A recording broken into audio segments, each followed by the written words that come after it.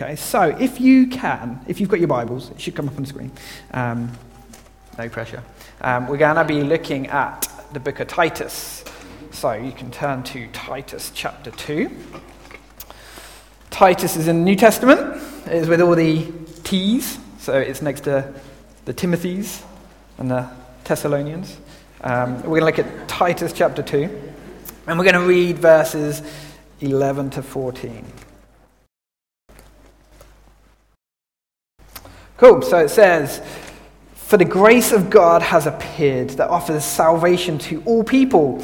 It teaches us to say no to ungodliness and worldly passions and to live self-controlled, upright and godly lives in this present age, while we wait for the blessed hope, the appearing of the glory of our great God and Saviour, Jesus Christ, who gave himself for us to redeem us from all wickedness and to purify for himself a people that are his very own, eager to do what is good." So, this is from the book of Titus. It's a letter from Paul written to Titus, and Titus he'd been left in Crete, and his job that he'd been given by Paul was to establish elders, to find elders to put into the new churches there. So through Titus, what you see is Paul kind of giving Titus a blueprint for what to look for in elders, kind of what to look for in their character, in their actions. And actually, there's a lot of teaching in there for Titus to give to the church, to teach the believers there about what is correct behavior for them.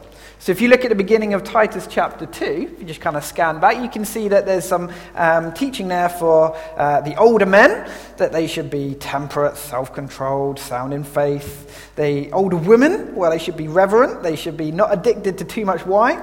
The younger women should be loving their husbands, staying pure. The younger men should be staying self-controlled, and so on. And I reckon if you read through Titus chapter 1 and Titus 2 and then stopped just before the verses that we've just read, you're kind of left with a bunch of rules and regulations, do's and do nots. And actually, I reckon you could understandably come away from it thinking that, okay, well, being a Christian is about trying to live up to a certain standard, that we should be doing these things and not doing those things. And I guess that's kind of a misconception that even unbelievers today would have about our faith, that it's about being a Christian is about what you do and what you don't do. And possibly even for us as believers as well. Sometimes we can fall into that trap thinking it's about what I am doing and what I am not doing. And as we look at these verses in Titus chapter 2, actually if we look at verse 12, just to begin with, again, you could think that it's about a bunch of do's and do nots. Verse 12 says, "It teaches us to say no to ungodliness and worldly passions, and to live self-controlled, upright, and godly lives in this present age." Okay, so as Christians, we are supposed to be saying no to ungodliness and worldly passions. And we are supposed to be living self-controlled, upright, and godly lives. Right? Easy. Right? Maybe. Okay, if we're being real, if we're being honest, actually, this is not always that easy. Sometimes this is quite hard. Actually, saying no to ungodliness and worldly passions can be a bit of a battle sometimes. It can be tough. That whether it's temptations or pressure from other people, whether it's our kind of selfish desires for money or relationships, these things in the world, they kind of fight for our attention. They try and pull us away from God, to take our focus off him and put it onto these other things. And actually, but then we know that God would say to us, "Be holy because I am holy." So how hard is that we're supposed to be living like that, but we know that God would say this? To think, today I am going to be self-disciplined. Yeah. To be honest, I reckon in our own strength, this is impossible. To kind of live to that standard, we cannot do it. But here's the encouragement from verse 12. The first couple of words there, I think, are a bigger encouragement. It says, It teaches. So the good news is we have a teacher. We are not expected to be able to do this on our own. Our hope is the it. We have a hope, and that is the it.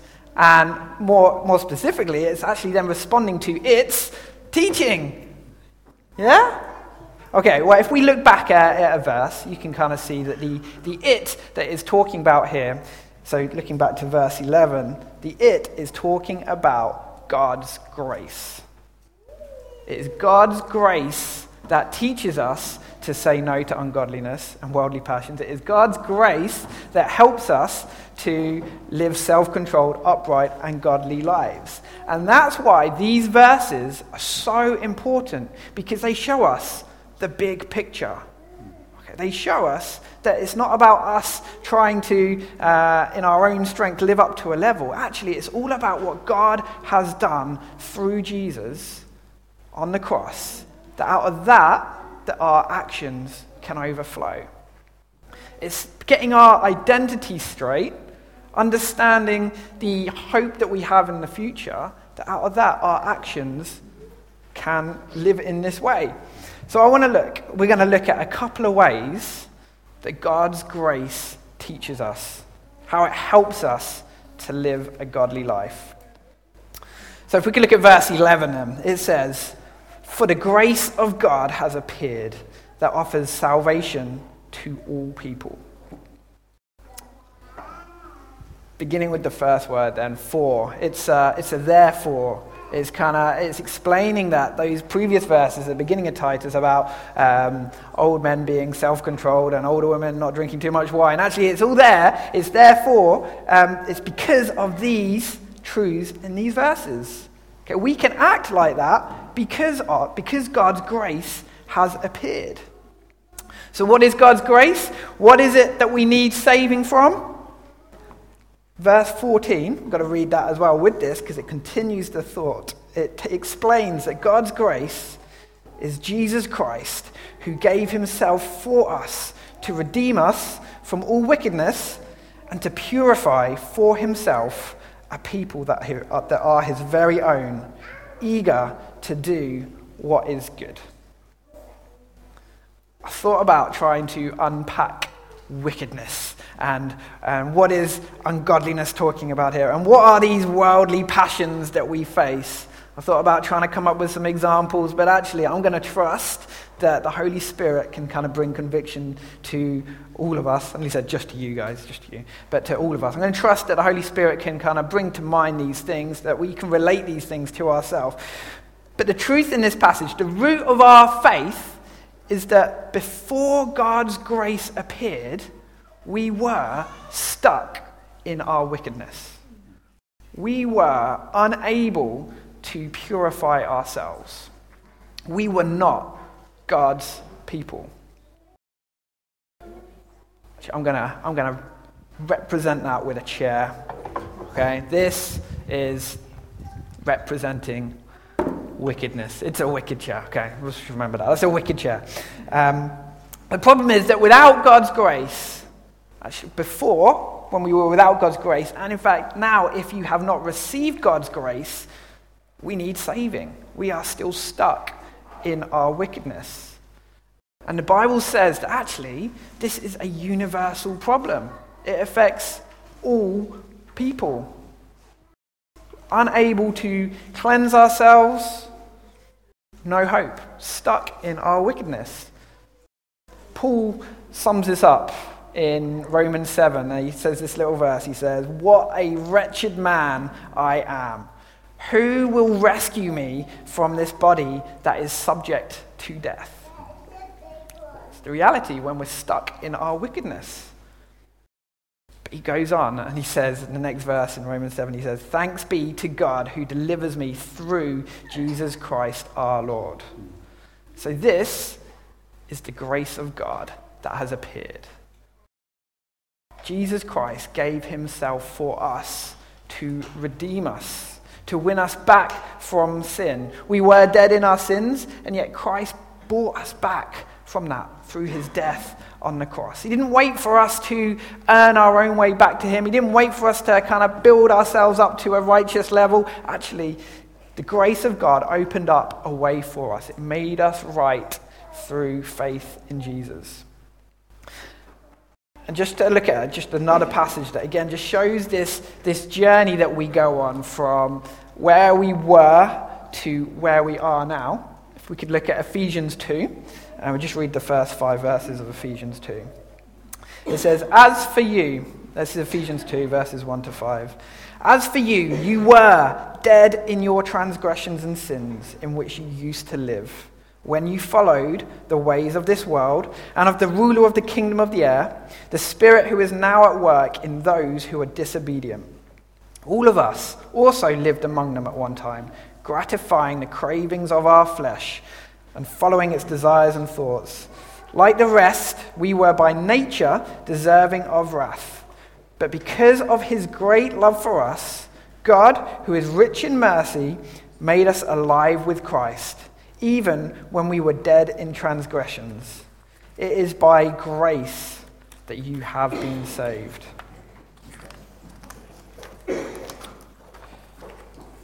So God's grace is that not only are we redeemed from our wickedness, but actually we're also purified in order to be made his people. Not because of our holiness or our efforts, but because of Christ's perfect righteousness that he gives to us. We were guilty, but now we are forgiven in order to purify for himself a people that are his very own. Okay, so if you have received God's grace, if you have put your faith in Christ, you can have an assurance that God's grace has given you a new identity. You can say that I have been redeemed, that I have been set free. I am no longer stuck in my wickedness. You can say that you are God's people. You are his very own. You can say that I have been saved. Okay? And this is an absolute foundation of our faith. This is who we are in Christ. No longer are we a slave to sin. No longer are we stuck in wickedness. No longer do we have to live ungodly lives or feel like we're trapped by the world. We have been saved. We have been redeemed. We have been set free from our wickedness. We have been saved. We are his people. And that is entirely true. But maybe sometimes you feel like you struggle to relate to that sometimes. Maybe you still feel like your life doesn't really look like that. Maybe you don't feel completely free from sin. You're still battling against it. You don't feel completely saved. Or you're still kind of going through struggles and you're suffering. And how does this work? Does that mean that God has been unfaithful? That his promises are kind of not really completely there? Should we give up and go somewhere else? Actually, if we read verse 13, let's not do that. Let's read verse 13 and see another dimension of what God's grace does for us. Another dimension to our salvation. Verse 13 says, while we wait for the blessed hope, the appearing of the glory of our great God and Savior, Jesus Christ. So, we have been saved. But in some way, we are still, in some way, as we learn to say no to ungodliness and worldly passions, and in some way, as we try to live self-controlled, upright, and godly lives, we are still waiting for something. We are waiting for more. We have a hope to look forward to. Not just a hope, it says it's a blessed hope. A blessed hope to look forward to. Can you have an unblessed hope? Not sure. Can you have a hope that is not good news? I don't think so. It's a kind of a strange saying. We have a blessed hope to look forward to. And I think that's Paul just kind of underlining here how important this is. We have a great hope. our God and Savior, the one who redeemed us, the one who has made us his people, he is coming back. He is going to return. And we're going to see him in all of his glory. So I think there's a bit of a challenge there for us. Are we keeping this blessed hope in our minds? As we go through this life and we try to live godly lives, are we keeping this blessed hope in the front of our minds? Are we waiting for this? Are we looking forward to it? Maybe we're not even sure what this blessed hope really is. What does that mean, Jesus is coming back? Can I look now at just a picture that John has? He has a vision of what it's going to be like when Jesus returns. In Revelation 19, there's just a few verses I just want to read about the moment. John sees a picture of the moment that Jesus comes back. This moment that Titus is talking about, the blessed hope that we have to look forward to. So in Revelation 19, verses 11 to 16, it says, I saw heaven standing open, and there before me was a white horse whose rider is called Faithful and True. With justice he judges and wages war. His eyes are like blazing fire, and on his head are many crowns. He has a name written on him that no one knows but he himself. He is dressed in a robe dipped in blood, and his name is the Word of God. The armies of heaven were following him, riding on white horses and dressed in fine linen, white and clean. Coming out of his mouth is a sharp sword with which to strike down the nations. He will rule them with an iron scepter. He treads the winepress of the fury of the wrath of God Almighty. On his robe and on his thigh he has this name written, King of Kings and Lord of Lords. This is showing the moment that Jesus returns. It's called the great and terrifying day of the Lord. It is terrifying for those who on this day are not his people, that don't have the assurance of Christ's righteousness. It shows the consequences of being separated from God on that day, still being stuck in our wickedness. For me, the thought of standing before God on that day, having to give an account of myself without Christ's righteousness, that is terrifying. Having to justify myself before God and say, I am a liar. I have been wicked. I am proud. I haven't acknowledged you. But I am good at football. Or standing before, I'm not, no. Before Jesus, standing before, it's not gonna justify me, is it? No way.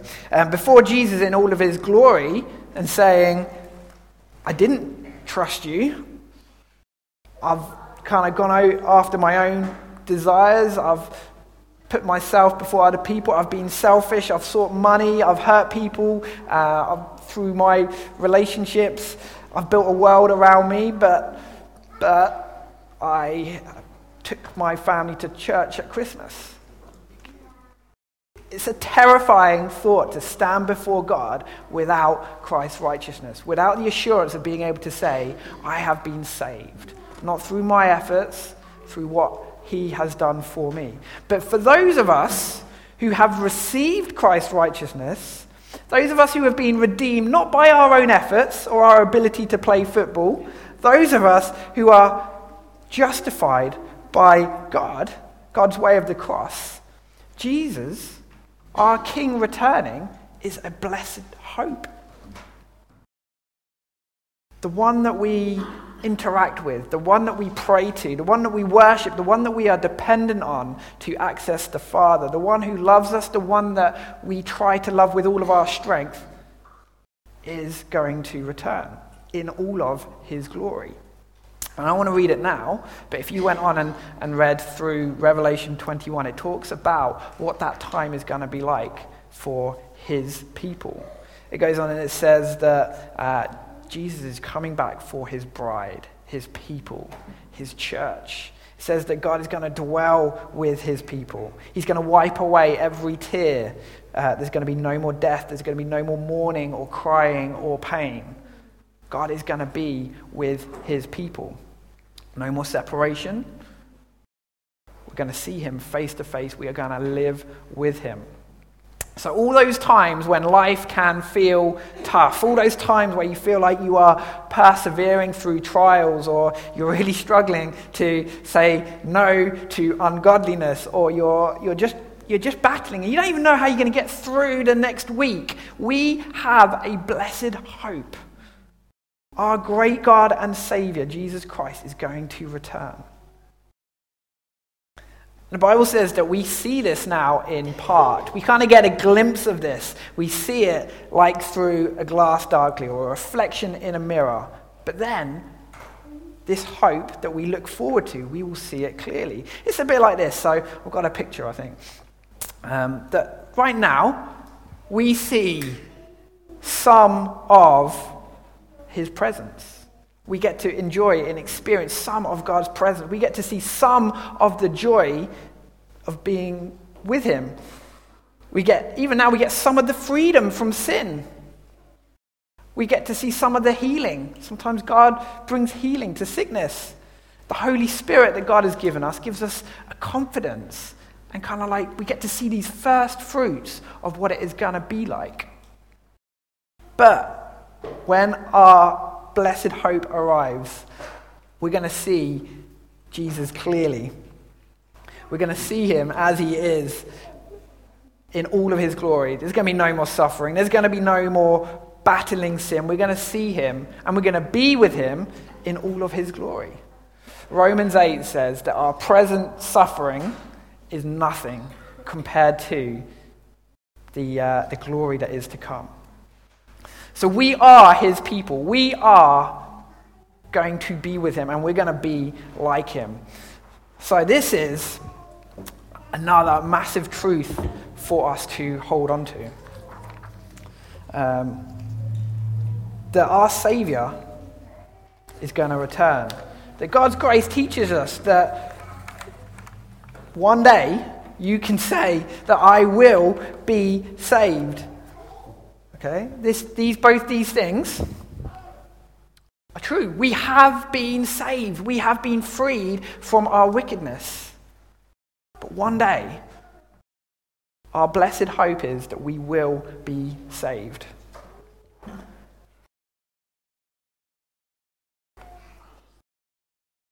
And they need to shape our understanding of God. They need to shape our identity. They need to shape everything about us.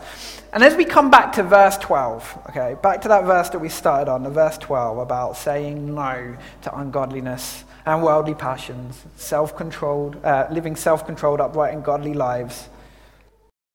Maybe you still feel like there is a gap. There is a gap between that and my life. Maybe you feel like your life does not look like a godly life. You are still battling against sin and saying no to worldly passions. This verse tells us that God's grace has not finished with us yet. God's grace has saved us, but the encouragement is, it says it teaches us. Not it taught us, it teaches us. This is present tense. God's grace is still working in us now. Are we the finished product? No. Are we still battling against sin? Yes. Has God's grace finished with us? No. It's still working in us. This is backed up by another verse in Hebrews 10. In Hebrews 10:14, it says, "For by one sacrifice he has made perfect forever those who are being made holy." We are now perfect through that one sacrifice. We have been saved, set free from our wickedness. We have received Christ's righteousness. We have been made perfect. But God is still at work in us, causing our actions to be more in line with our identity. He is making us holy. So God's grace has two purposes. It is to save us, but it is to make us more holy. You can know that God's grace is at work in you, and you can say that actually I am being saved. Right now, I am being saved. God's grace is at work in me. And it is completely about him, about his grace and what he has done. But back to the Titus verse 12, just take note that actually is about our response as well. We've got to respond to God's grace. It's us that has to say no to ungodliness and worldly passions. Whatever that means for you, it's us that has to do that has to walk it. It's us that has to live self-controlled, what's the verse? Upright and godly lives, right? It's us that has to actually walk that. We're the ones that have to respond to it. The Bible says we've got to work out our salvation. Okay? It is completely about God's grace, and yet we need to respond to it. Are there any teachers in here? Any teachers? Anna is a teacher, yes. We have another teacher. Sean is a teacher, yes. We got a couple of teachers. Maybe you guys can relate to this a little bit, okay? When it says it teaches us, maybe it's a bit like this. Actually, we've got to respond. Maybe you have prepared the best ever lesson. The best ever lesson. Okay, you've handcrafted every sentence of this lesson to meet the specific needs of every child in your room. This is going to be the greatest lesson ever. And then even actually, as you start to deliver this lesson to your classroom full of children, it comes out, you start delivering it, and every word flows into the next. This is the best lesson ever. And you're thinking, great, this is it. Those levels, they're going to go right up right now. It's all going to happen. This lesson is brilliant. And then as you look around at your class, you see that little Jimmy is playing with some blue tack he found in his ear. And actually, you send them back to their table, having told them 57 times what to do. Within moments, they're coming up to you, I don't know what to do, teacher. What do I do next? In some ways, maybe it's a little bit like that actually God's grace teaches us, but we have to respond. But we can do this now from a position of power. We can know that sin is not the most powerful force in our life. We are no longer bound to wickedness. We don't have to live like that. By God's grace, he has given us his Spirit. We are undeserving, yet we are empowered. We are his children. We can live self-controlled, upright, and godly lives, but only because he helps us to. I guess if you take that teacher illustration a bit further and you put yourself in the position of the children on the thing, it's like going back to your table to do the work that you've been asked to do, and then the teacher coming and sitting down with you on your table and helping you do the work. This is like what God's grace is doing. It's teaching us to live these lives. So just to kind of try and bring it all together to wrap this up, how do we live these lives where we're saying no to ungodliness and worldly passions? How do we do that? How do we live self-controlled, godly lives? I guess you can imagine trying to do that without these two chairs. You're trying to live self-controlled life, but actually your action would probably be kind of tossed around by the actions of others, what other people tell you to do, your feelings, how you're feeling at that particular moment. It'd be kind of tough to do that. But the challenge of this passage, and in fact, probably the whole of Titus, is about getting our identity straight. Knowing that we have been redeemed. We have been set free from wickedness. It's knowing who we are in Christ. That we have been saved. By God's grace, you can say no to ungodliness. By God's grace, you can say no to worldly passions. But because we have been saved, because we have a blessed hope to look forward to, actually, we can live in that now, and we can know that one day we will be saved. We can refocus. We don't have to focus in on the ungodliness and the worldly passions. Actually, by God's grace, we can live self-controlled, upright, and godly lives because of what God's grace has done for us. If we have received Christ, if we have received this grace, we don't have to focus in on the ungodliness and the worldly passions. Paul says, I look forward, I strive forwards to that goal that God has given me, to win the prize for which God has called me heavenward. we can respond to God's grace, to Grace's teaching, and we can live self-controlled, upright, and godly lives, knowing that we are being saved right now. This is our identity. We have been saved. We are being saved. One day we will be saved because we are God's people, his very own. We're going to respond in a minute. We should be responding now. We're going to, if I could get the band to come up, I'm just going to pray, and then we're going to keep on letting God speak to us. So let's just pray.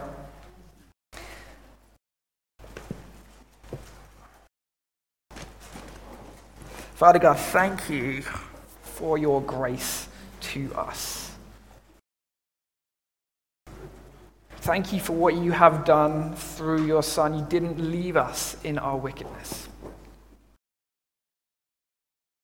but you gave us your Son to set us free, to bring us back into relationship with you, that by receiving him, we can be your people. I pray that for each of us in this room, you would help us to understand your grace more. Understand more of what you have done for us, whether that's more of what Jesus has done for us, understanding our identity more. I pray that we would learn more about what it means to be your children. I pray for anyone that is still battling, or they feel like they're in this battle against about saying no to ungodliness, and maybe it feels like it still has a bit of a hold on them. I pray for freedom in your name, Jesus, by your grace, that they would be able to say no and to live self-controlled, upright, and godly lives because of what you have done for them. And I pray for us as a church that we would grow in confidence. We would grow in knowing what you have done for us, knowing more about who you are and who we are in you.